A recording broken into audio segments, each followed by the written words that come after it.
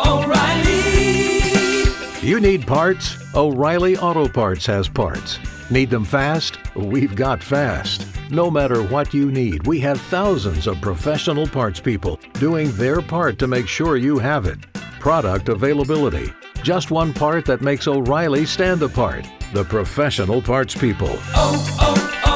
O'Reilly Auto Parts. Content warning. This episode contains discussion of sexual abuse and suicide. Listener discretion is advised. The terror continued for the Sarah Lawrence students as the abuse moved off campus. They were dragged from state to state, tormented, assaulted, and broken down systematically. Eventually, word got out about Larry Ray's reign of torture. 2 journalists told the victims' stories in harrowing detail, and the results were powerful. This week's episode is Larry Ray and the Sarah Lawrence Cult, Part 2.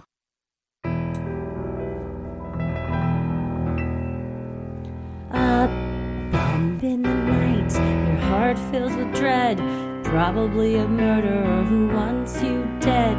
It could be a ghost, a demon, or worse. Perhaps you're the victim of a witch's curse.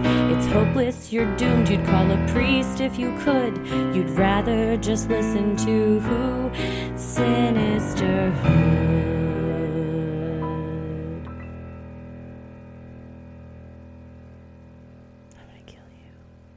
I have since watched videos since we last recorded. And while what we're saying is atrocious and horrifying, to see it firsthand is next level. I was jaw on the floor. I mean, it's like watching anytime you've seen footage of prisoners being abused or something like that, where you see someone that's kind of cowering and being either hit with a hammer, their tongues are pulled with pliers, they're slapped, thrown on the ground. It's disturbing. And also watching the reactions of some of the people in the videos, and you think, man, it really looks like they need to be under the care of a team of medical professionals from physical and mental health issues, and are just in pain. You kept saying it's almost like it's a guttural, animalistic cries of pain and suffering. Yeah, Felicia especially seems to be suffering a lot in the videos, and just it's like watching a caged animal try to escape, just that fight or flight mode, and just being manic where you're just like doing or saying anything to try and get out of a situation. It's hard. It's a hard watch. I wanted to see it though, so I, could speak to it better. And any jury that sees those tapes, bye, asshole. Yeah. Well, and we were talking about, in one of them, he's kneeling on her back and kind of crushing her on the ground, and she's screaming simultaneously, I love you, Larry, I love you so much, I want to marry you. And then in the next breath, get off me, asshole, I hate you. Yeah. And like you said, you're just saying it's fight or flight, and you can't even flee because you're being crushed. So you're thinking, okay, the other one is freeze or appease, is kind of the 4 reactions to trauma and abuse. And so she starts appeasing. She starts thinking, okay, what can she tries to fight, saying, get off me, asshole, and then tries to appease by saying, I love you, I'll marry you. So you really just see, when you kind of go, from an outsider's perspective, some people may say, well, why don't you just leave? And in a lot of cases, they physically couldn't. No. We'll talk about the different locations that they were taken to, far away from family, friends, no money, nothing like that. And then the fear that's instilled in you, it truly does look like prisoners being abused. Oh, yeah. I've said before, I think one thing that I remember learning when I worked at the DV site was, imagine all the reasons you don't leave just a normal relationship you're unhappy with, and then add on abuse, isolation, you don't have a car, you have no money, you've been stripped of autonomy, and it's infinitely worse. And blackmail in this case, and threats of legal. The videos are being shot by other people in the house who will discuss their roles in this. And when Felicia is trying to leave and trying to walk out of a room and somebody's got a phone in your face, physically not allowing you to and accusing you of stuff. I mean, it made me anxious and sweaty for her because you feel how trapped she feels. And I would feel so trapped in that situation that you just can't, you're desperate to get out and you can't no matter what you do, and you have no lifeline. And just watching it makes your heart race because there's one where she's in a garage she says, just let me out of this fucking garage. Just let me out of here. And I asked myself, how long was she trapped in there? Yeah. How long were they forcing her to stay in there? And another one, he's saying, you're not mentally well. I'm documenting this right now. They're going to take you away and lock you up. So I think he also demonized mental health professionals, demonized psychiatrists and psychologists and counselors, and said, they're all monsters. They're going to lock you up. Only I can help you. So then when that's the very thing you need is medical professionals to help you, he's now says, I have this footage and I'm going to get them to come get you. So it really is just like this cycle. So and anytime we'll go through it all. Anytime, she would, I mean, like anybody that's pushed to their limit, I mean, she's a small girl. She's, like tries to like shove him out of the way. And he's like, back up, lady. You're abusing me. You're in my, and so then immediately turns it on her. Like, now you've abused me. I have this on film. So if you don't stop this behavior, I'm going to call the cops. They're going to see that you're abusing me and take you to jail. It is just disgusting to watch. Yeah, no, you're exactly right. And gaslighting and going, ow, you hurt me, when really she's like 100 pounds. She is a tiny little thing. And I apologize to everyone for the photos we used in the post on Instagram about it. They were like, we were not ready for seeing him in his bathrobe with his chest exposed. Yeah. But that at least gives you some insight into, how he's built, and the fact that a 90-pound, 100-pound girl kind of pushing him away from her in a defensive action is in no way injuring him. But like you said, the narration he's doing is, oh my gosh, you just hit me. Ouch, you abused me. Now I have it on tape. Nice try. I have evidence that you're hurting me. It's absolutely ludicrous. But if you've been, I don't know, sleep deprived, food deprived, trapped outside, you would probably believe it. Because this is the person that's your lifeline to food and indoors.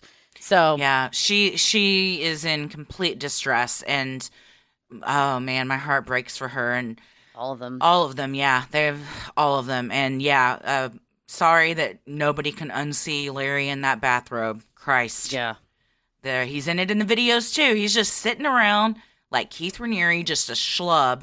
Yes, just sitting around, shirtless, commanding things. Yeah, demanding things of people, shirtless. It's repulsive. Well, we've already said a lot, and we're about to say a lot more too. I know that everyone was like, we got to have part 2. So here it is, as promised. It's coming out this week because we consider Sunday part of this week. Even though Tommy was like, Saturday is the end of the week. I said, nay, in my opinion, the week ends at the end of the weekend. I can't stomach the idea of a week starting on a Sunday. You got Monday mornings are rough enough for all of us. Sunday, much less. Give us Sunday, please. Please, don't steal Sunday from me. Don't take it away. No, so don't take it away. Even if there's something that actually like says weeks start on Saturday, that's fine. You don't need to send it to us because we don't care. We're not. I reject the notion. What does she say on Arrested Development? Oh, if that's a veiled criticism of me, I won't hear it and I won't respond to it. I won't hear it and I won't respond to it. Exactly. That's what I put in my dating profile when I met Paris. So he knew, he could not say he did not know what he was getting into. From the get-go. Well, I'm Christy. I'm Heather. And let's get into it. At the end of the student's senior year, Larry took Claudia, Isabella, Yalitza, and Felicia to Pinehurst, North Carolina. There, the group lived with Larry's 93-year-old stepfather. Larry put the young women to work, forcing them to install a drainage system on the property.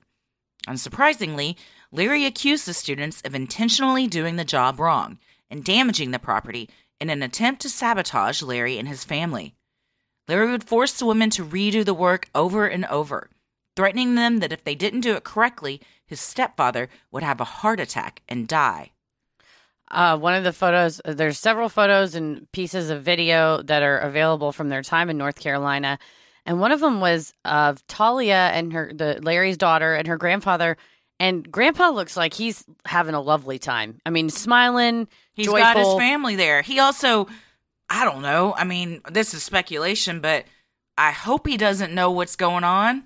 Hopefully he just says, these are our friends that Yeah. are coming to help, and doesn't know that they're being forced out to sleep outside.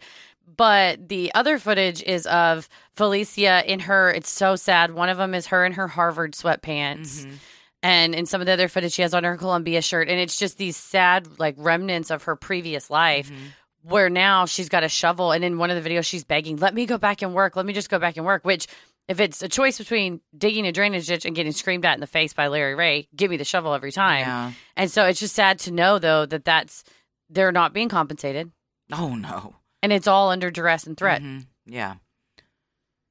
Larry's psychological and physical abuse continued at the Pinehurst home. Court filings obtained by the News and Observer alleged that Larry forced the women. To work in the middle of the night and to sleep outside in the summer heat. Additionally, he put a padlock on the refrigerator, only allowing them to eat when he said they could, repeatedly physically assaulted them, and threatened to have them put in jail. Or locked in a psychiatric facility. Have I been to North Carolina? I don't think so. We're going to be going on tour. But I imagine it's akin to if we were forced to sleep outside in the Texas heat in the summer. And after having spent all day doing grueling manual labor to then deal with that and the mosquitoes and who knows what else, it's worse than a prison environment. At least in prison, you're getting a bed and getting to be in an air-conditioned, sometimes, facility. And food, at a regular interval, and not just when someone just feels like you should have it. I imagine it's probably, we'll be there this summer, so we'll know. But, maybe humid. It's near the ocean. Yeah. I don't know. Maybe there's an ocean breeze. But no matter what, they should not have been forced to sleep outside.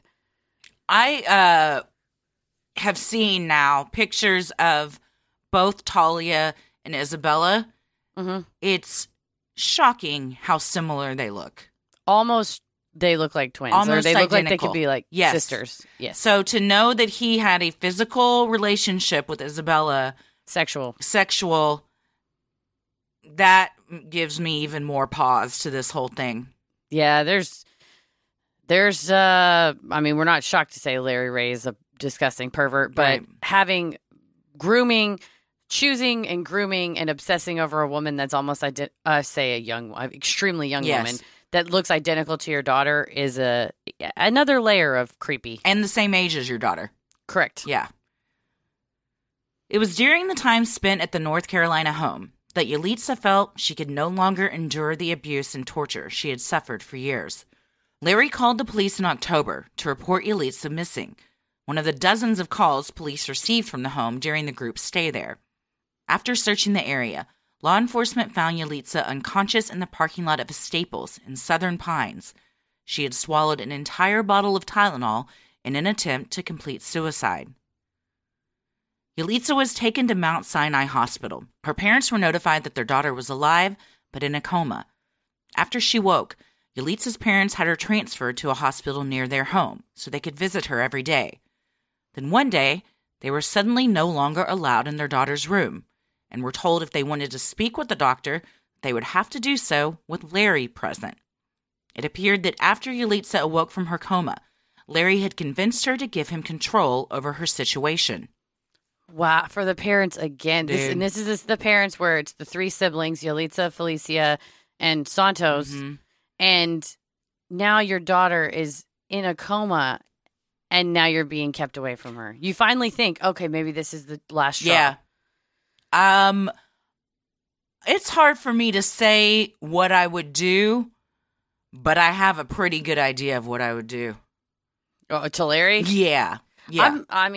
It's everybody has grace in this situation that they did not just physically attack him. I dude. mean, you maybe think, well, maybe if I attack him, I go to jail, then I look crazy, then I'll get kept from my kid. You know, you try to work out all these circumstances. I mean, from a legal perspective, a lot of times parents get POAs, like powers of attorney for their kids that are going off to college, because once you're 18, your parents technically don't have the right to your medical records and things and making medical decisions. But in the event that he had had her sign a POA or a HIPAA release or something. I mean, or it's even expensive. not. You just she tells the doctors, I don't want if my parents show up, they're not allowed in here. They're the reason I did this. Larry is the only person that I want in this room. I mean, their hands are tied. I would say it's expensive, but aside from going to get a guardianship or conservatorship where you have to, get a third party, a guardian ad litem to represent her interests, Larry would then be cut out of the situation. But it's like cost prohibitive, and it's a very stringent circumstance. Of course, it's like a Britney Spears type of setup that you would, I hope, say, okay, it's a temporary conservatorship, but it's such a huge undertaking that, I mean, that's not even on your mind. Your mind's just like, I want her to get better. Yeah. And you shouldn't have to do something like that because a cult leader shouldn't, he's the one in the wrong here. How long would it take for that to be approved if you did that? Sometimes you could get a temporary conservatorship in 24, 48 hours, that would maybe probably a couple be days. The route I would go. And, but if she's awake and he's coached her enough to where she seems like she's aware of her circumstances, can provide for her own daily needs, isn't a danger to her, is she still a danger to herself or not? But it would just be up to how much she's been coached by him to kind of pretend that she didn't need it. That's hard. It's such a rock and a hard place. Even when there are legal options, you see somebody that has now had so much time to obtain so much control over another adult that it's really hard to unwind. And impossible. And the parents have already lost contact with all their kids. I'm sure you're worrying, well, if we do something this extreme, that's it. We're never going to get her back again. You're also in just like complete survival mode. Everybody's been held hostage here by him. Yeah. So, and any choice you make, it doesn't matter. There's always going to be what if, I should have, could have, whatever. So every choice is in theory the right choice because you did what you thought was best at the time. Mm-hmm. The following year, Claudia and her parents underwent the same trauma. After Claudia was also hospitalized for intentionally trying to overdose on Tylenol, her parents were not allowed to see her without Larry present. Claudia's mother told The Cut that she asked a nurse, "What is he doing here?" The nurse replied, "This is not the first time that we've seen him." So here's another question. Is because they're an adult a reason why if the nurses or doctors suspected something was going on, they couldn't notify police? There's really no one to report to. I think if you thought it was like a domestic violence situation, you could report that to police. But if he's in there, probably turning on whatever charm he has and saying, "Oh, I take care of her. We're together. We're in a relationship," or "I'm her mentor. I'm her friend." And you don't see him outright controlling, grabbing, manipulating her, the medical professionals don't have anything to report. If there's somebody in Texas, it's kind of three categories. It's adults over the age of 65, children under 18, and then any adult with a disability. And so, if they have mental incapacity or diminished capacity. So in that case, I know lawyers are mandatory reporters. Actually, I think everybody in Texas is a mandatory reporter if one of those three categories, if you know of a person in one of those three categories who's been subject to abuse or you have reasonable suspicion of it. But yeah, since I don't think she would be categorized as having diminished capacity. Obviously, she's an adult. She's not over the age of 65. But if they're saying this isn't the first time we've seen him, I mean, nurses are smart and they know what to look for. 100%. If they've seen this guy in there twice now with a young woman who has tried to complete suicide, to me, that's a huge red flag that at least, even if there's nothing that they could do to call the cops and say like, hey, this just seems weird. Yeah, and there's nothing to say that they didn't. And you hear about that sometimes where it's a totally correct hunch, but there isn't sufficient evidence at the time to investigate it, so then nothing happens. Yeah. In 2014, Larry got into a dispute with his former landlord and had been evicted from the apartment on the Upper East Side. His former friend had become increasingly disturbed with Larry's behaviors and the things that went on under his roof. In addition to the inappropriate relationships Larry seemed to have with the roommates, he had also taken it upon himself to renovate the space. Huge pieces of expensive machinery were brought into the apartment. Neighbors and the HOA complained about construction noises coming from the condo at all hours of the night. When Larry decided to remove the doorknobs from both bathrooms, preventing anyone from having any privacy, the landlord had enough. And also, any of those videos and photos of both the apartment and the other places where they move, there is shit everywhere. Oh, God. It's like a construction site. There's just like cans, bottles, food. There's packaged paper goods, and maybe like they shopped at Sam's or something, or, Costco. And then there's, like you said, construction stuff, shovels, bags, weird. And it's, how do you even live like that? There's like little paths. They've like created little paths. The table, you can sit at the table, sit on the beds and couches. But other than that, the floor, the countertops, everything is just covered. And I feel like having that many people and that much stuff also contributes to, again, this feeling of like a prisoner. Oh, yeah.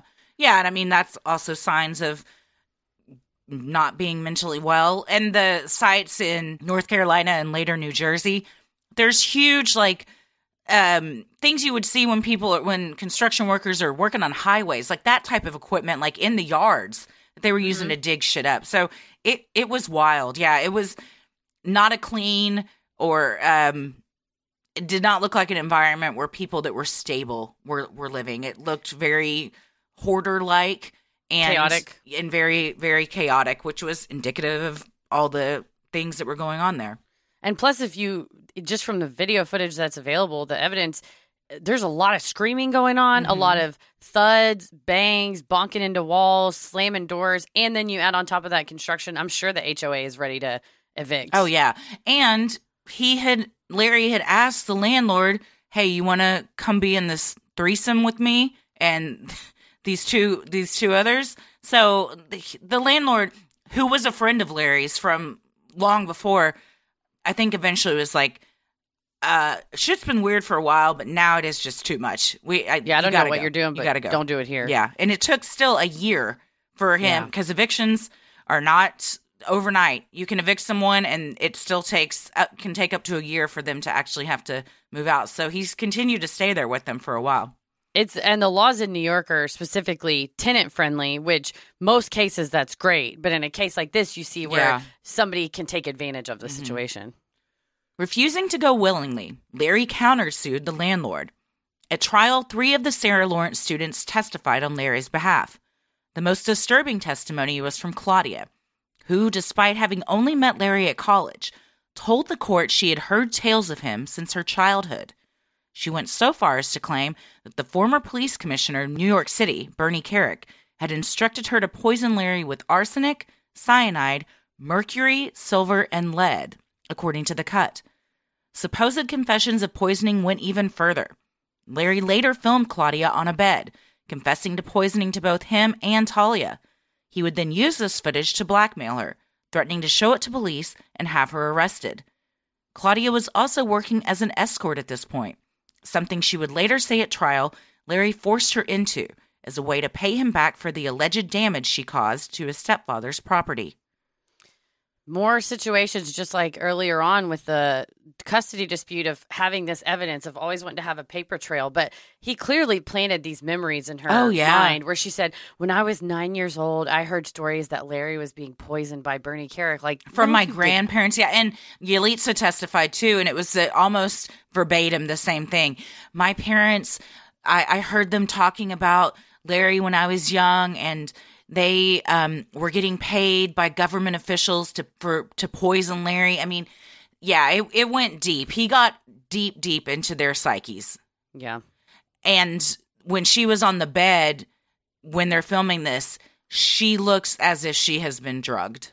Yes, and it's really disturbing footage. And then Larry later made it public and put it online with her name attached to it. What an idiot. I mean, this is how we'll see. We'll see how that led to his undoing. Yeah, but I mean, what an egomaniac that you think, oh, this'll get her. Idiot. Yeah. And he's like, if anytime someone searches your name, then they're going to know. In need of a new place to live, Larry headed to Piscataway, New Jersey with Felicia and Isabella. Isabella had already graduated, but continued to live with Larry. The trio showed up at the door of Scott Muller. Larry and Muller had served time together in the Somerset County Jail. Now, Larry was asking Scott if they could bunk up once again. Larry told him that he, Isabella, and Felicia had been poisoned and needed a place to recover, according to the Intelligencer. And I'm sure, at first blush, you say, we've all been poisoned. We need a place to stay. And you want to do buddy a favor. Yeah. In exchange for letting them stay there, Larry promised to help Scott, an alcoholic, stop drinking. Scott's friends told the Intelligencer that while Larry did help his former cellmate kick the bottle, it came with a price. Since they moved in, they've taken over his house, forcing out roommates, destroying his property, and incurring massive property fines, while at the same time making my friend feel like it was his fault for not acting the way Larry wanted him to. Scott felt trapped, but unable to do anything. Larry helped him to recover, so there is this feeling of indebtedness about that. But again, he's only doing it to serve his own greater good. That's how he traps him. Look at all these good things I did for you, and you're gonna now kick me out. You're gonna try and make me the bad guy when he said that he was drinking like a bottle of vodka a day. He was very unwell, both mentally and health wise, and and then he's like, oh, and the girls and I will help clean up your property, and we'll fix all these things. Another pattern that's his MO is he creates all this emotional and physical destruction. So then it's just chaos, and then he has all these things to now accuse people of and blame people for, to just continue like pulling them in and making them feel like they're beholden to him. It's also another form of control, because you can tell Scott, well, we'll leave as soon as the construction's finished. Well, then you just keep doing and keep doing and keep doing. It's never ending. And the same with, North Carolina. Well, we'll go home as soon as my stepfather's property is finished. But also we need to do this. And also we need, it's just another way for him to, it's a guise of a date certain, but then he just keeps moving the goalposts. Like so many cult leaders. Both neighbors and friends of Mueller said Isabella would do yard work at all hours of the day and night, often scantily dressed, sometimes almost naked. This was just one of the many reasons local residents called police to complain. Just like renovations to the condo and work done at the Pinehurst property, Larry had destroyed Mueller's property. Giant holes dug by heavy machinery filled the yard. A neighbor named Mike told the New York Post, they would tear it up, fix it, then tear it up again. Lots of people complained to the town about it. None of the neighbors knew what the hell they were doing. Inside the house, Larry had ripped up all of the carpet. Another neighbor told the Intelligencer the house was abnormal, and that the people that lived there were strange. This guy, Scott Mueller, at this point, I don't even think he had a key to his house. He was he told his friends, like, I'm trapped. I feel like I am an outsider in my own home. They've taken over the place. There's shit everywhere. Again, and like we said in the last episode, it's like the frog in the pot, where it started off like, we're going to help you. We're hurting too. We just need a place to recover. And before you know it, there's so many holes in your yard that at one time when the cops were called out because of noise complaints, they brought K-9 out there because they were like, surely this guy's digging bodies or burying bodies, because there's so much shit going on. So they had dogs sniff around. They had those huge like earth movers and stuff. Yeah. And you say, well, where the hell did Larry get all this money from? Well, sadly, we'll hear it. But he also had a website business where he owned domain names or something. And he's also a con man. Who knows? Yeah. And he's worked in the construction industry before. Who knows what connections he's... Yeah, he knows. But you're the neighbor and you think, oh, Scott lives over there. He's a good guy. He's pretty quiet, keeps to himself. He has a roommate or two. And then all of a sudden there's a lady in a bathing suit, a bikini, underwear, whatever she's wearing, digging up the yard at midnight, and you're like, that's odd. And then a fucking earth mover shows up, and you're like, I'm trying to go to bed. Yeah, and I have kids. Maybe, When Mueller complained, Larry would berate him for not being grateful for the help he was trying to provide. When first questioned about the goings-on at the house by the New York Post, Mueller claimed that Larry was a friend, and that he was unaware of any legal wrongdoings. I heard about the allegations, but I mean, that kind of thing don't happen here. I mean, what happened in the past, I don't know. That kind of thing doesn't happen, under my roof anyway. After years of enduring his own abuse, Mueller changed his tune and filed a restraining order against Larry. While it kept him at bay for a while, Larry moved back in when Mueller allowed the order to lapse, according to the Intelligencer. Well, and Larry is very good at wearing people down. Mm-hmm. Yeah, I mean, it's his actual job. That's what he's dedicated his entire life to. It's about the only thing he does. Yeah. More worried about their daughters than ever, Isabella and Felicia's mothers joined forces and visited the New Jersey home. When Larry refused to answer after they knocked on the door, the concerned parents called the police to conduct a welfare check. Officers spoke with Larry, Isabella, and Felicia. When the police returned to the moms, anxiously waiting in their car, they delivered the devastating news. Their daughters didn't want to see them, and if they came back to the property, they would be arrested for trespassing. Man, so close, but so far away. Just to be on the curb and know that behind that door, your daughter is suffering. They showed up together, and Isabella's aunt was also there. And they had decided ahead of time, we're just going to go and knock on the door, and hopefully they'll talk to us. And if they don't, then we'll call the cops. Well, they pull up.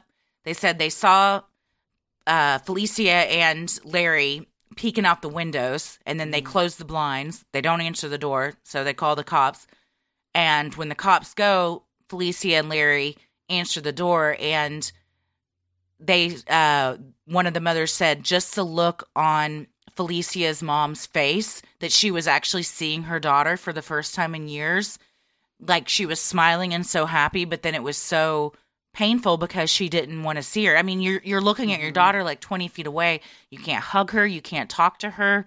It's, I mean, it's a pain that is just, I don't ever want to have to feel that pain. And I hate that anybody does have to feel that pain.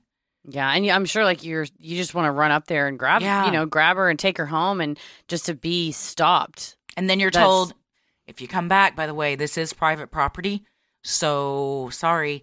And they said that like 12 cops showed up when they called, probably because they're very familiar with the home. Mm-hmm. And one of the cops kind of, you could tell, took pity on them and wanted to help them out, but his hands were just tied. But the other ones, they were just kind of like, they're adults. They can do what they want. They don't want to see you. Sorry. That's sad. Very. In May of 2019, journalists Ezra Marcus and James D. Walsh published an article in The Cut detailing all of Larry's various transgressions. They had investigated him for months and laid out how he inserted himself into the students' lives, the manipulation he used to control them, and his relationship with the students after they graduated. In interviews with the authors, Larry denied several allegations, but admitted to taking the proceeds from Claudia's sex work. Claudia also told the reporters that Larry tied her to a chair and put a plastic bag over her head, causing her to fear for her life. This was the final straw for Claudia. When she told her former employer about the terrifying incident, he immediately booked her a ticket to leave the city that night. According to the Department of Justice, over the course of her 4 years of sex work, Larry collected approximately $1 million from Claudia. Yeah, so Ezra Marcus went to Sarah Lawrence. Yeah. And then at the same time as one of them really that know didn't know them. them. Yeah. But he said that after the videos of Claudia admitting to poisoning Larry were made public, it was then, people said, this is a person we knew. And it started kind of going around in the alumni circles of, do you remember her? And what is she talking about? And they said, oh, yeah, remember that guy that moved into the dorms back when we were in school? And then that's when Ezra started poking around. And then James was his colleague. They started writing this together. And he said that at first Larry was kind of suspicious of him. But then there's recordings available on the Cut website. And we'll link it all in the show notes, where they put the audio recording of phone calls that Ezra and James had with Larry and just how smug he is and how very open he is to admitting that, yes, he was telling Claudia to participate in sex work and then give him the proceeds. And he's like, well, Claudia, she, it's great. She seems to actually feel guilty about all the stuff she's done to me. So, it's great that I'm going to get this money from her. And just extremely damning admissions. And it just lays it out. That's the work of a good journalist. So good. You open the door for them to talk, and people like Larry want to talk. And you just shut up, and the more you shut up, the more they just spew forth everything. And I think it's a call with James, and he goes, all he has to say is, oh, really? And Larry goes, and just goes on this monologue, and he goes, oh, wow. Goes on a monologue again. I mean, you're just sitting there going, record, like, this is all on the record, and he is just giving him the whole deal. Writer James Walsh detailed his interactions with Larry in a 2021 follow-up piece. Walsh described the difficult challenge of interviewing the master manipulator, writing. Getting a straight answer from Larry was like trying to catch a feather in a hurricane. After finding out he had spent time with an accused sex cult leader, many people asked Walsh whether he could see Larry's appeal. Walsh wrote, The simple answer is no. I've never agreed with anything more. Yeah. It's hard because I think we've said it now a third time, it's the frog in the pot analogy where you don't go, he is such a hot guru, I want to learn from him. You go, oh, it's my friend's dad. Yeah. Oh, he's going to give me some He's advice. harmless. I'm not even attracted to him because he's just a dad. So, Yeah. it's not even like you're even thinking about that. But it's also easy for us on the outside and these journalists to go into this knowing what we know. Yes. And obviously the way we think of him is completely different than how they went into it. Yeah. Well, and you look at a photo of him, and we put it on the Instagram post of the pictures of him sitting on a couch in a Sarah Lawrence t-shirt, and he's smiling, and he just looks like somebody's dorky dad that would probably tell you a pun and tell you about a cool time when he was back in my day. And we worked used to do with this. the FBI and the CIA and waxed No idea. philosophy with you long into the night. Yeah. The story in The Cut was rigorously reported and fact-checked.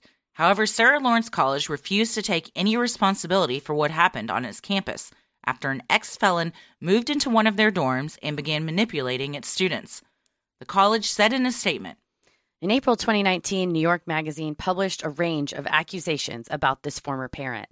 At that time, the college undertook an internal investigation regarding the specific activities alleged in the article to have occurred on our campus in 2011. The investigation did not substantiate those claims. what do you think this investigation consisted of? Them talking to the on-campus lawyer going, don't admit anything because we're not trying to get sued. Or talking to the students who were like, no, everything's great. Probably talking to the ones that maybe he's sitting there, call up, not Felicia, she didn't go there, but calling up Isabella on the phone and he's sitting in the room next to her. Or Talia, yeah, any of them. The Department of Justice and U.S. Attorney's Office had a different reaction. As a result of the article, an NYPD FBI joint task force began investigating Larry and what he had supposedly done to the students.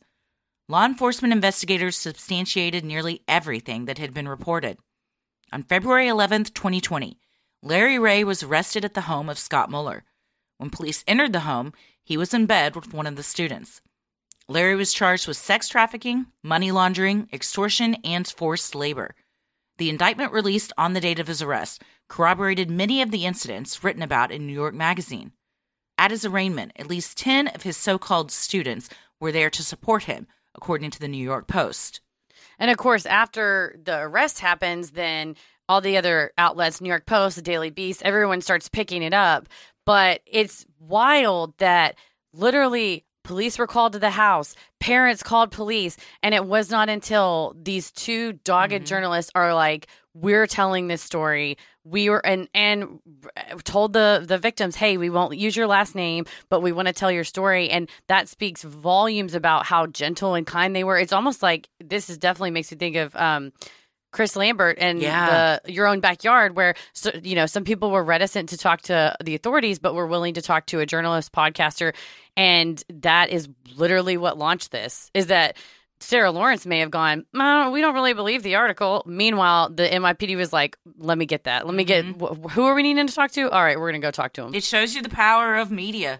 When there's a lot of good that comes out of two people that are just not on my watch. They make it their mission to, cops and law enforcement, they've got thousands of cases. But when you have two journalists, one of which is tied even more personally to it because he went to that college when this was going on, you have a vested interest. You're going to dig deep and you're going to pull out things that others can't. For sure. That's what we're going to do one day, Heather. Even after being arrested, Larry was not content to go quietly. He still attempted to exert control over his victims. When he caught wind that two of the female victims would be testifying at trial, Larry reportedly said in an August 2020 jailhouse call with his dad, "That's never going to happen. What they're going on is not the truth." The U.S. Attorney's Office analyzed Larry's call and found that his father had also been providing the victims' whereabouts to Larry, according to the New York Times.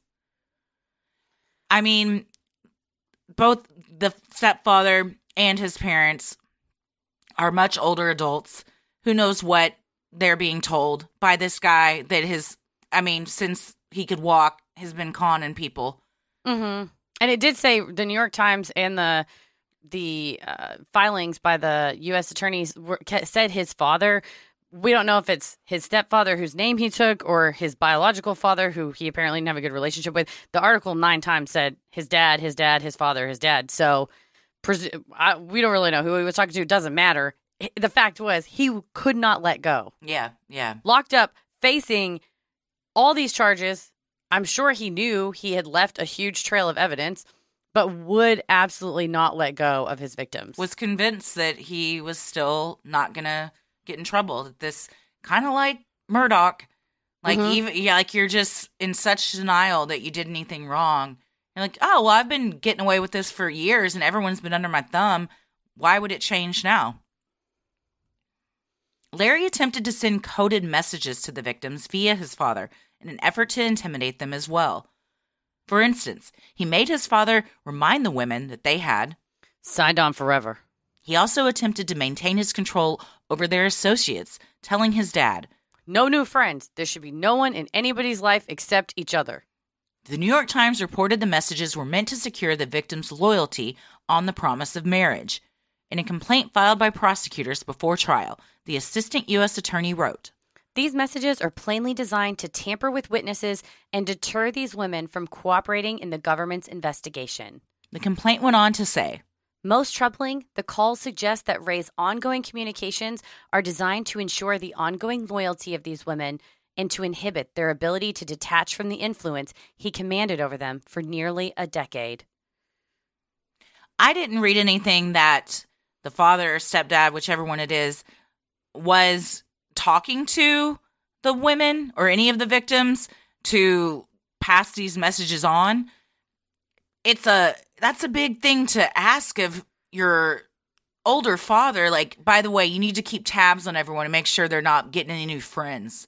I believe that it was written in the government's complaint that the father would say, "We got company," or "I'm not alone." And then possibly that indicated that the phone was on speakerphone. So, but, on paper, Larry was talking to his dad because you're prohibited from talking to any of the victims. But if the dad says, "Oh, I have company," that was a coded message to tell Larry, they're listening. They're in the room with me. Mm-hmm. I'm going to put you on speakerphone. And then so he could exert his control over them, but really be like talking to his dad. Right. But he was just talking through his dad. Yeah. Yeah. These calls to victims came among cries from his attorneys to let Larry go home under house arrest. They made the request due to what his attorneys called his near total inability to confer with them due to COVID protocols. Given his aggressive pursuit of the victims, even from behind bars, the U.S. Attorney's Office strongly objected. In addition to the phone calls, the FBI had also seized compromising videos and photos of the 2 women Larry continued trying to contact. Given the disturbing nature of his behavior behind bars, Larry was not released to home confinement and remained incarcerated until his trial began.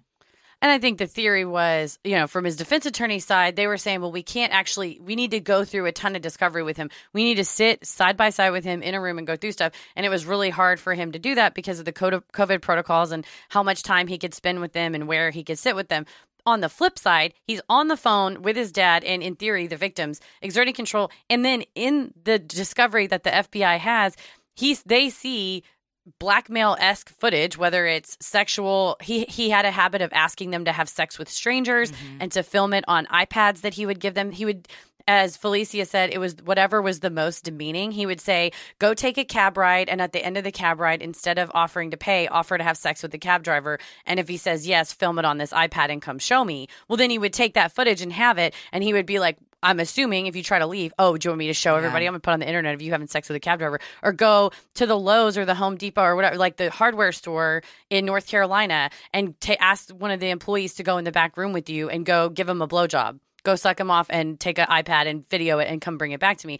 So they found all this footage. They don't know, the FBI, the U.S. Attorney's Office, they don't know if they have the only copy of it. So you let him go home on house arrest. How are they to know that he's not going to re-victimize all of the people that now they think they're safe because he's behind bars? Well, you let him out on house arrest because of COVID. Don't you feel so bad? Meanwhile, the abuse would just continue. Yeah.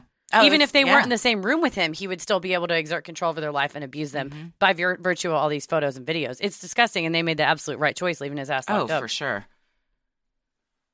Isabella was one of the 2 victims Larry continued trying to control, according to the New York Times. But in the eyes of the government, she did not remain a victim. While Larry was behind bars, Isabella was indicted on charges including conspiracy and was accused of being a willing accomplice. Her aunt, Liz Jeffrey, argued that Isabella had been brainwashed, telling the New York Times, I don't care what they found. It's all under duress. She's been under his spell for 10 years. At her arraignment, Isabella's attorney stated that he was concerned with his client and that she may not be competent to stand trial, according to the New York Times. However, Isabella disagreed, according to her lawyers. She was ordered to undergo an evaluation and found competent to stand trial. Yeah, the competency is just going to ask whether you understand the nature of the allegations against you, whether you understand the possible, the possible sentence, the possible punishment for what you did. It's not, are you being manipulated psychologically by this person? It's a real Allison Mack, Keith Raniere thing where a victim has now been such a victim over the long term that they have begun participating in the abuse. Yeah, and where do you draw the line of you're no longer a victim and now you're an accomplice? It's a great question. Larry's trial began in March of 2022 and lasted 4 weeks. Repeatedly, the trial was interrupted by Larry's alleged medical maladies. The first emergency ended with Larry being rolled out of the courthouse on a stretcher after he suffered what his attorneys called a seizure during proceedings. A week later, his attorneys abruptly called for a break during Claudia's testimony. Claudia had been telling jurors what Larry had done to her, including forcing her into sex work for 4 years. The defense interrupted her testimony so that Larry could be removed from the court for medical reasons. And there's photos of the paparazzi, paparazzi of him laid out. And I'm sorry, the look on his face, he's a fucking terrible actor. Oh, yeah. And, trial experts will tell you medical emergencies happen, whether with a juror or with one of the parties. But to have them that close together that many times and during some of the most damning testimony, it was, I think I'm right, one more way for him to exert control over Claudia. Yeah. You're not going to tell your story. I'm going to stop you. I'm going to show you how. It's also like freezing the kicker in football. You just keep calling timeout. If he does all this in the middle of what is very harrowing testimony that the jurors are hearing, it possibly, decreases the effect it had on them because now all this shit got thrown in the middle of it, and it broke up the power of what she was saying. And to the credit of the defense attorneys, they at least, I don't know what they advised him of, or if he's just not stupid enough to flail around and fake something. So the jurors never saw him being wheeled off. They didn't see that. The court keeps that out of the jurors' purview. And I believe the phrasing that the judge used when they take the jury out, remove him on a stretcher, bring the jury back in. And the judge said, there was a medical issue. We're all going to go home. And they were all out of the courtroom so that you don't see that Larry's missing. It's just it's a non-COVID medical issue. We're going to take the rest of the day. We'll make up the time another time. You guys are dismissed early to hopefully keep that from, I don't think. That man could wear a neck brace, a fake Right. leg, broken thing. Nothing is going to make him be sympathetic when you hear the testimony and see the videos. But at the very least, somebody told him, you're going to cause a mistrial if you do this fuckery. If you're sick, tap on the desk and we'll call for the jury to be removed because otherwise we're going to go all through this again. So when that happens and he, for instance, if they're tap on the desk, do they say Your Honor, maybe we approach the bench, and then they go up and they say, my client has a medical emergency. So then they say, okay, jurors are excused. And then they just handle this while they're out of the room. Yeah, I believe his attorney said, Your Honor, we need a brief recess. And then they led the jury out of the room. And then he said, we're calling 911. He's having a medical emergency or whatever.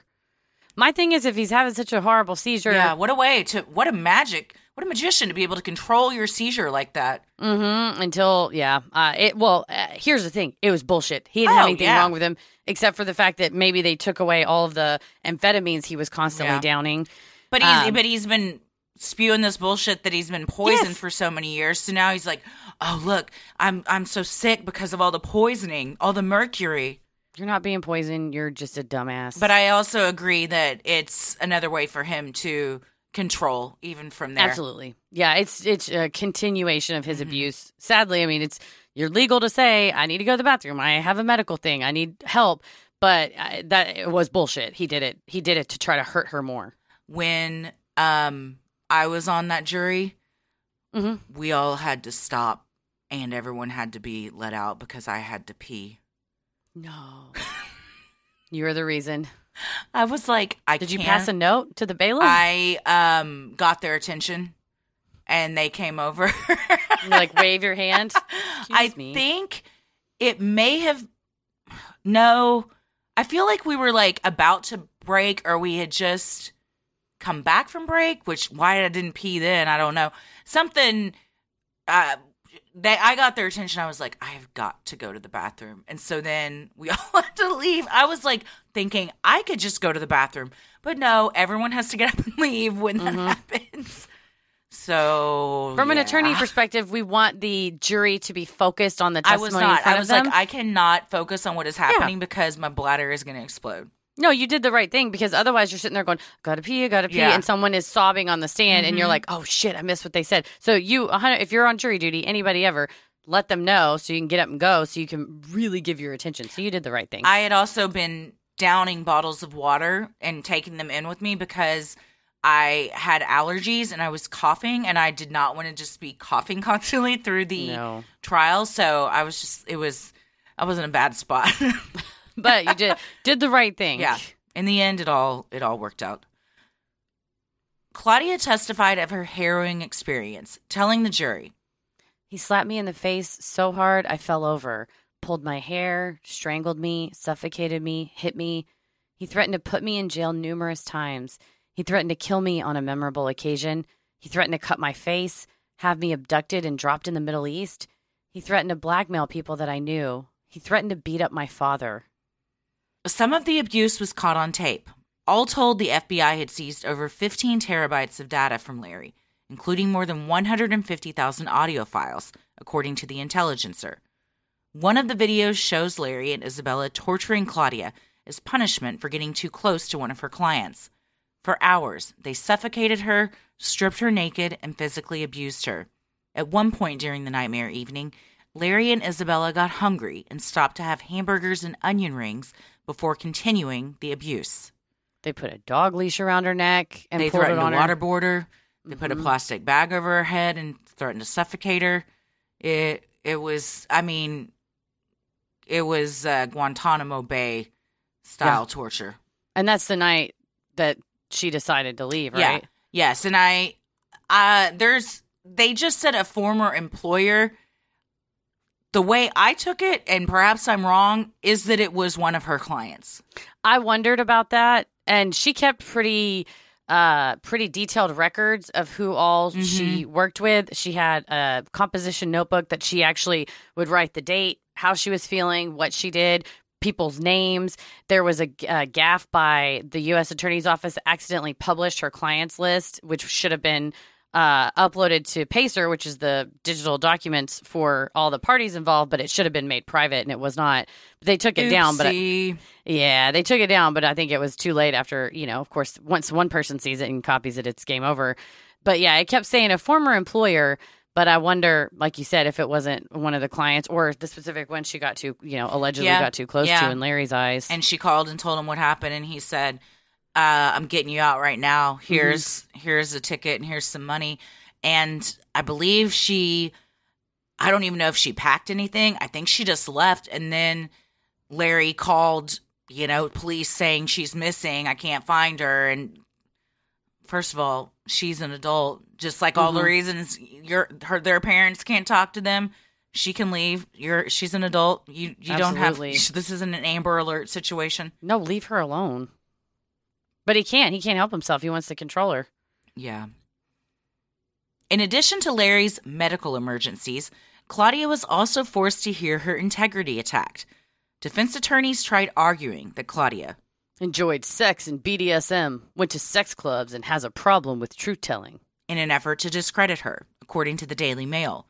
Defense attorneys also argued that Larry was the victim, having been poisoned and physically attacked by the Sarah Lawrence students. Everybody is entitled to a good defense. I knew you were going to say that. However, this is a rough one because of 15 terabytes of data, including the videos. I will extend my deepest sympathies to the defense attorneys here. If I'm not mistaken, they were appointed. They're appointed federal defenders, which is a very difficult job. And I imagine when you have a client like Larry, if you go, hey, you should plead out and maybe you'll just get the 15 years on the sex trafficking charges because you're fucked, because we have written records and evidence, all of Claudia's written records and evidence. We have all this video. A ton of video of you physically abusing, forcing them to do the labor. And we have audio recordings of you in interviews with James and Ezra from the cut, where he admits to the sex trafficking. That is, of all the allegations, everything he did, I think, was horrible. But the one that has the highest criminal penalty under federal law is sex trafficking.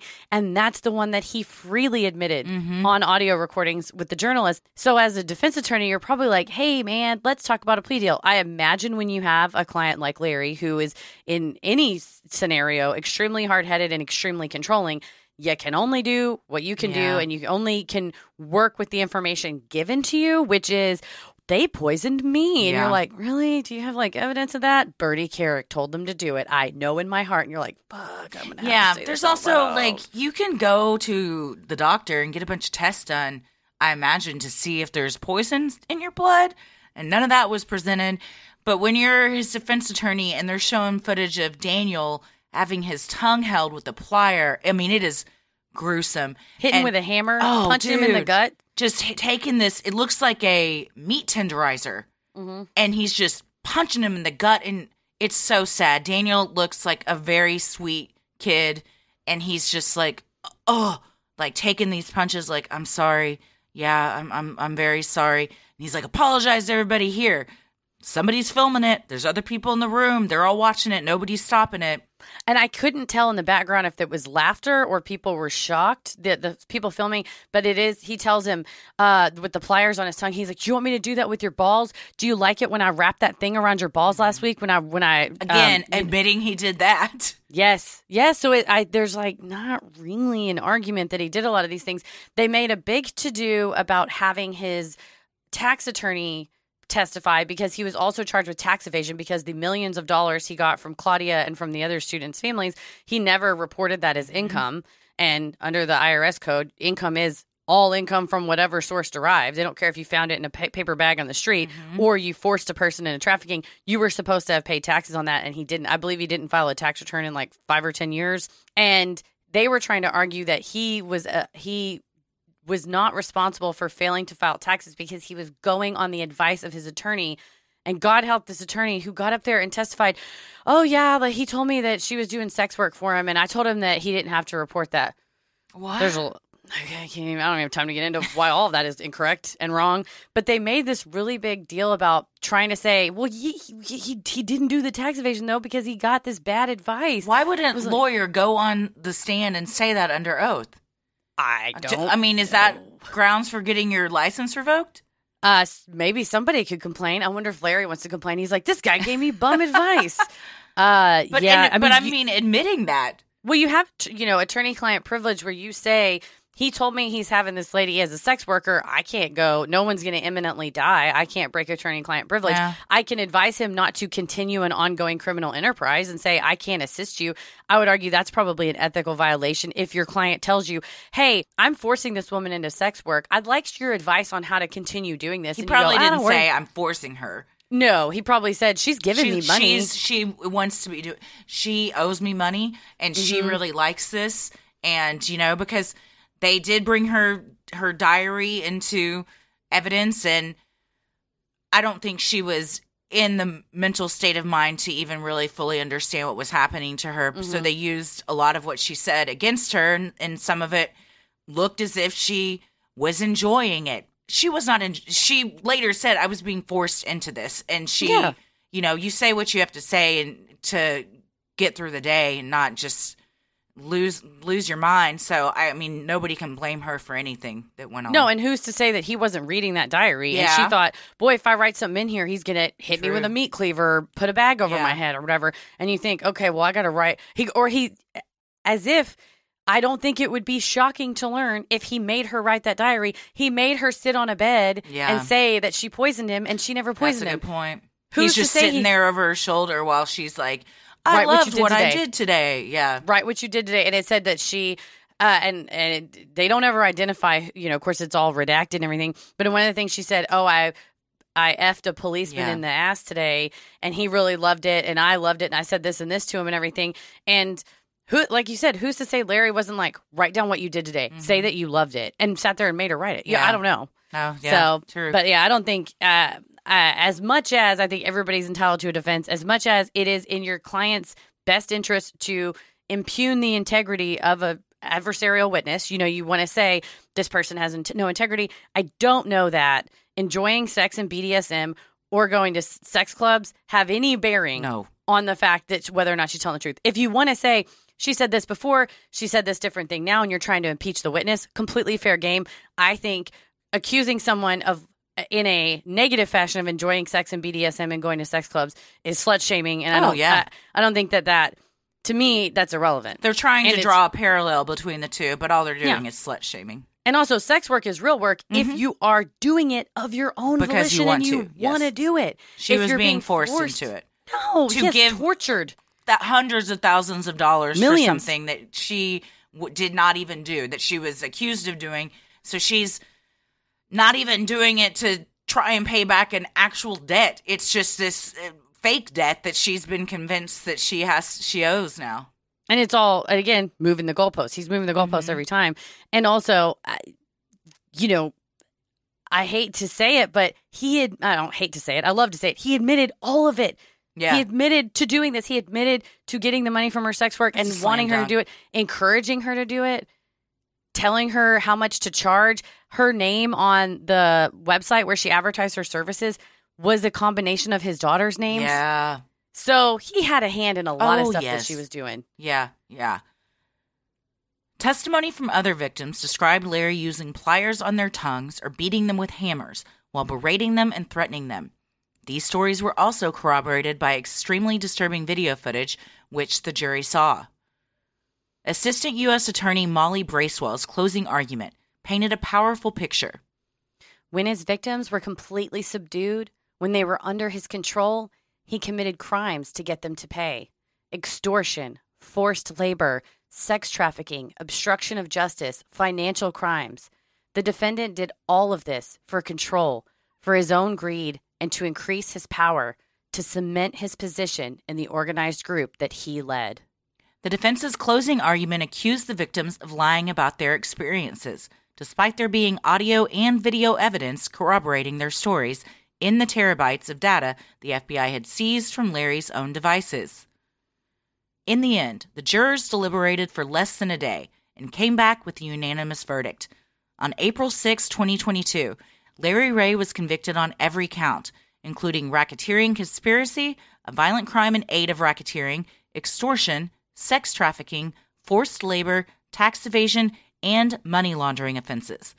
Larry faces a mandatory minimum sentence of 15 years on the sex trafficking charge, in addition to the sentences he faces on the additional charges. He is scheduled to be sentenced September 16th, 2022. He is scheduled to die in jail. So he gets at least 15 years. I think at this point he's 62. So, as we all know, I'm not good at math, but 62 plus 15 is 77. Yes. So, and then he's going to get stuff on top of that. So, yeah, I think there's a good chance he doesn't come back out. Yeah, I mean, racketeering conspiracy carries a maximum life in prison. And if you'll notice in Molly Bracewell's closing, she said the organized group that he led. So you have to prove a concerted, organized effort for things like this. And yeah, racketeering conspiracy is a maximum life in prison. The conspiracy is a maximum 20 years. Extortion's max 20 years. Sex trafficking is maximum life in prison, minimum of 15 years.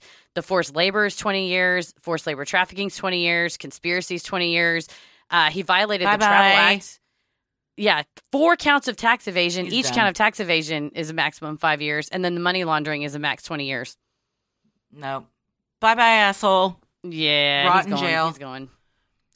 And plus, you do not have, he didn't plead. He's not helping his case. He does not at all seem to give a shit. He's not remorseful in the least. He doesn't think he's done anything wrong. He has not helped the government. He shows zero remorse. And these are all things. In fact, he's wasted everybody's time and money by making this even go to trial. Yes. And yeah, re-victimize all the victims over and over, was trying to talk. So a ton of the stuff that where you would normally see it would possibly go in your favor in the sentencing guidelines, he's done the opposite of those. And you are now aggravating the judge and the system and whenever they look at it and they go, well, here's the guidelines and you really check a lot of the boxes to get the maximum. Do you think ever that defense attorneys are secretly glad they lost a case? I'm sure. I mean, they have souls, right? I think, again, your job as a defense attorney is not to like get your guy off no matter what means necessary. Everybody deserves a fair trial. Your job is to ensure that the government does its job and proves its case on every element of every single charge beyond a reasonable doubt. And there are some times where, in this case, they did all, I mean, you do what you can do, but there was hard evidence for all of these crimes. Again, he's on audio recording saying he accepted this money. Well, okay, can you show us a tax return where you claimed all this money? Oh, you didn't? Okay, there's tax evasion.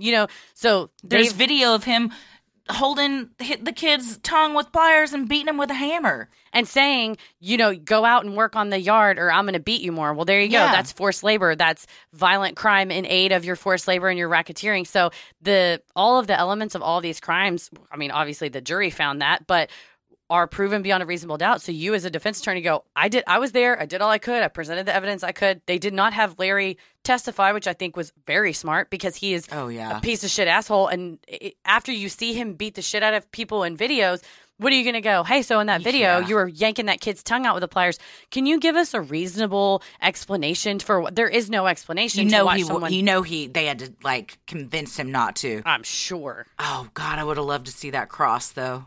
I mean, he's an idiot and doesn't, I mean, as much as I say he's an idiot, I mean, I think he's clearly calculating and manipulative, but I think he's so egotistical that I imagine he would have said something on the stand during direct examination that would have opened the door during cross to extremely damning evidence. And so his defense attorney is not putting him on the stand. Excellent idea. I mean, it's still, the effect is what it is. He still got convicted, but I think that could not have helped him whatsoever. No. Not have helped him at all. No. Absolutely not. Talia was described as a co-conspirator at her father's trial, but has not yet been charged. The New York Post reported in 2020 she was living in North Carolina near her grandfather's home. Talia's Twitter is set to private, but her public bio is a message for her estranged younger sister that names the girl and says, I love you and miss you every day. XOXO always, your big sister. Daniel has written a memoir called Slonim Woods 9 that tells the story of how a group of friends were led from campus to a cult without the world even noticing. He told The Cut that he realized he had been in a cult after stumbling onto a website that listed tactics cult leaders use to control their victims. Yeah, he said he was just reading it and every single thing is like, oh, Larry did that. Oh, Larry did that. Yep, that happened too. And then by the end of it, a bulb goes off. I was in a cult. Yeah. And I believe it was Daniel who in the interview said even therapy was difficult for him because it was the same tactics Larry used to try to get manipulate information out of him. Even though it's now a safe space, that's still probably really triggering that you're like, well, the last time I talked about all this. He also said it's really hard for him to go to parties because he's always fears that he can't leave. Like, I mean, the PTSD that all of these people must suffer and the ongoing trauma and triggers that's a lifetime of therapy. Absolutely. Isabella, who has been described as Larry's lieutenant, and has also been named as a co-conspirator, is scheduled to stand trial later in 2022.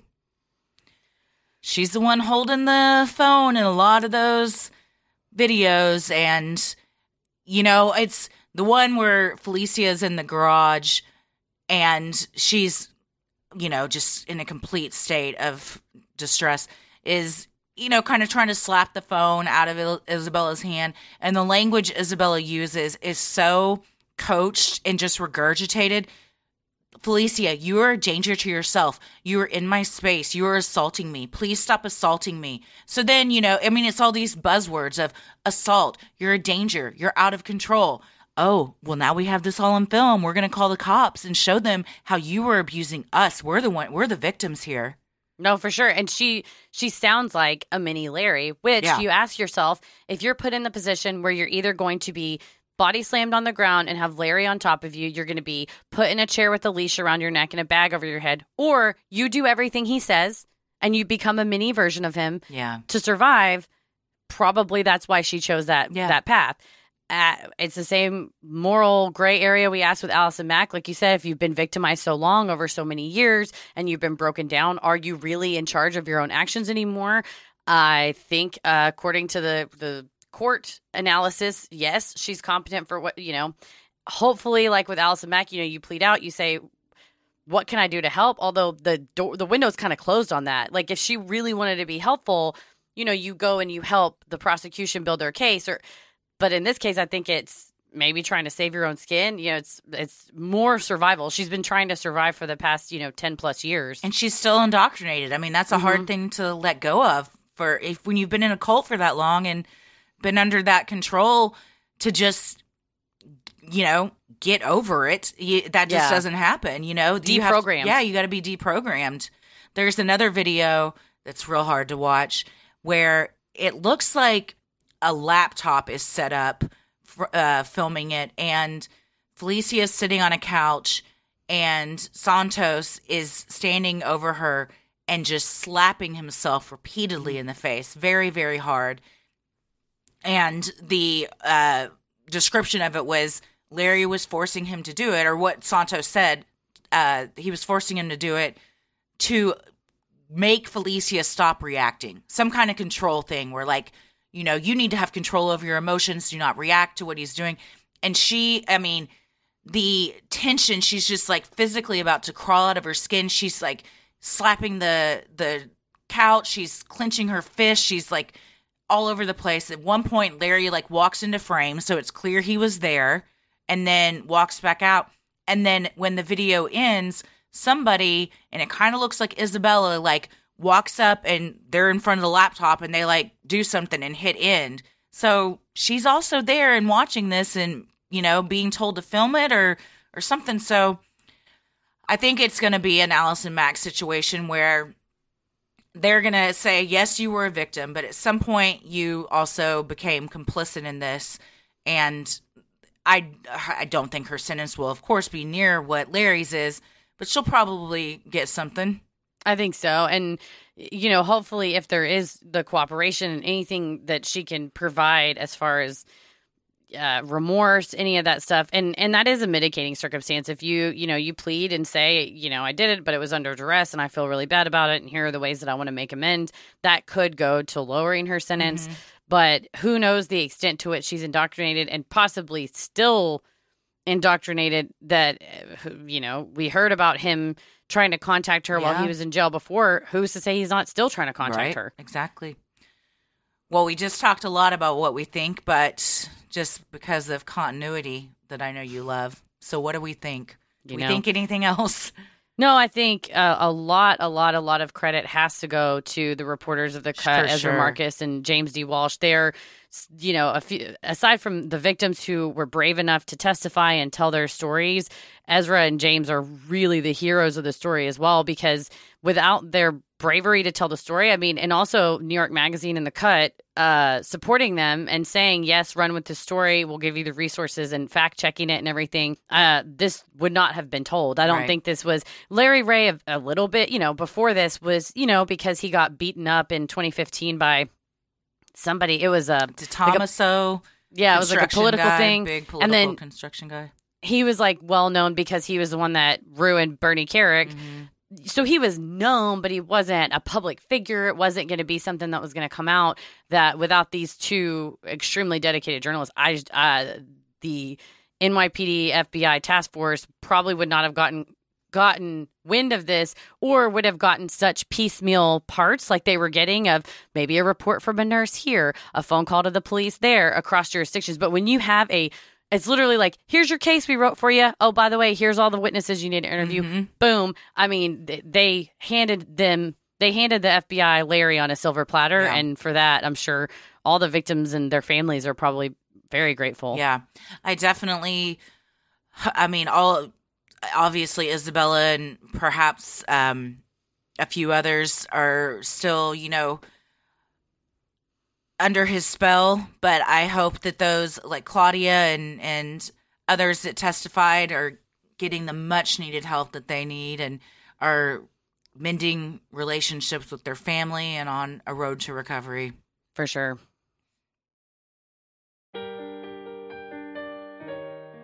We love providing Sinisterhood to you at no cost, so if you like what you hear, consider supporting the show by donating to our Patreon. We're a small operation, creating the show for you by researching, writing, recording, and producing it ourselves. Any amount is sincerely appreciated and helps offset the cost of making and hosting the show. As a thank you, you'll also get some sweet perks like ad-free episodes, a Sinisterhood sticker, membership to our exclusive Patreon Facebook group for those in the Rolling the Airwaves and Getting Into It tiers, a special shout-out on the show, a monthly bonus mini-sode, and patron-exclusive video and audio content, including Am I the Asshole, Relationship Advice, Judge Christie, Dear Sinister, What a Drama, True Crime Headlines, and so much more. And patrons in the Getting Into It tier are also able to vote on a bonus content segment each month that they would like to see live-streamed, and they get to choose one of the full main feed episodes that we cover every month. And their voting is going on now, and next week's episode will be chosen by them. It's a tight race, but I think one is going to edge it out just slightly. They're all three good options, though, so I'll be pleased with any of them. All three were listener submitted. There you go. You also have the fun perk of access to our Discord server, where you can connect with other fans in real time and discuss the latest in true crime, share personal ghost stories, or just post adorable pictures of your pets. We hop on occasionally, and we host monthly Q&As on Crowdcast, where you can ask us all your burning questions. And my God, was this last one righteous? Speaking of burning. Was it not righteous, Heather? It was righteous, my dude. I was going back to find the part where the feed cut us off at 2 hours because we overstayed our welcome. And before that, I fast forwarded to the part where you said something that made me laugh so hard that I fell out of my chair. So it was so funny. It was a time, man. I got to go back and watch all of it because I'm just thinking about it. I laugh, and everyone on Patreon is commenting like, I am dying at work. Everyone's looking at me. I'm crying on the way to work because this is so funny. It was a lot. I don't remember what you said or what we were talking about, that I did a spit take and I literally spit a full mouth of water all over my desk. Yeah. So then there's a portion of the video where I don't know what you're talking about, but I'm just looking around helplessly because my mouse is covered in water. I'm like, my mouse is wet. I think I remembered what I said, but Okay. I'm going to leave it to others to go hear that for themselves. I don't want to spoil anything because It was the time. It yeah, was quite you'll a hear time. some stuff on the Best of Patreon this month too. Yeah. But I don't even know it's how I'm going really- to choose. even if you just do it for that and Yeah. then cancel, Yeah. it is worth the price of admission, in my Just for opinion. that live stream. If you think about it too, it's about 2 hours and It's a 15 movie. minutes. So it's a lot of entertainment. It's like going to a movie. Yeah. There you go. For our patrons not in the U.S., you also have the option to pay in pounds or euros, saving you the cost of the conversion fee. Annual memberships for all tiers are also now available. Those that select this option will be rewarded with a free month of membership. For more detail on all of this and specific member tiers, visit sinisterhood.com and click Patreon on the top banner. And make sure you stick around after our sign-ups to hear your shout-out and our thank you corner. So many of you have been tagging us in pictures of you sporting your sweet Sinisterhood merch. Keep those pictures coming. And if you want some cool Sinisterhood swag like t-shirts, mugs, totes, and even clothes for your kiddos, visit sinisterhood.com and click on shop on the top banner. Also visit sinisterhood.com and click on live shows to find tickets to all of our live shows on our tour this summer. They're going fast. Get them while They you are. can. The best thing you can do to help us grow is like, review, and subscribe on Apple Podcasts, Spotify, or wherever you listen to your podcast. And please tell a friend who you think would like us to check us out. It means so much to us and really helps podcasts like us get more exposure. You can follow us on Instagram and Twitter at SinisterhoodPod and like us on Facebook at Sinisterhood. We're also on TikTok and YouTube. Christy, where are you at on the computer? I am on Instagram at Christy M. Wallace and on TikTok and YouTube at I am not on YouTube. I am on TikTok and Twitter at Christy or GTFO. I probably am somewhere on YouTube, but it's not anything I uploaded. I know where you're on YouTube. Oh, the Judge Vonda Bailey thing? Support Court with Judge Vonda Bailey. For anyone that goes and looks that up, it was all a bit. It's all acted. Tommy and I are fine. You're also not a surgeon. Sorry to break it to everybody. Well, that's not true. I moonlight as a surgeon. You're like, I've conducted surgery. I'm just technically, legally not a surgeon, but I have done surgery. I'm on the computer at Twitter at MCK versus the world and on TikTok and Instagram at Heather versus the world. As always, the devil rules the airwaves. Keep it creepy.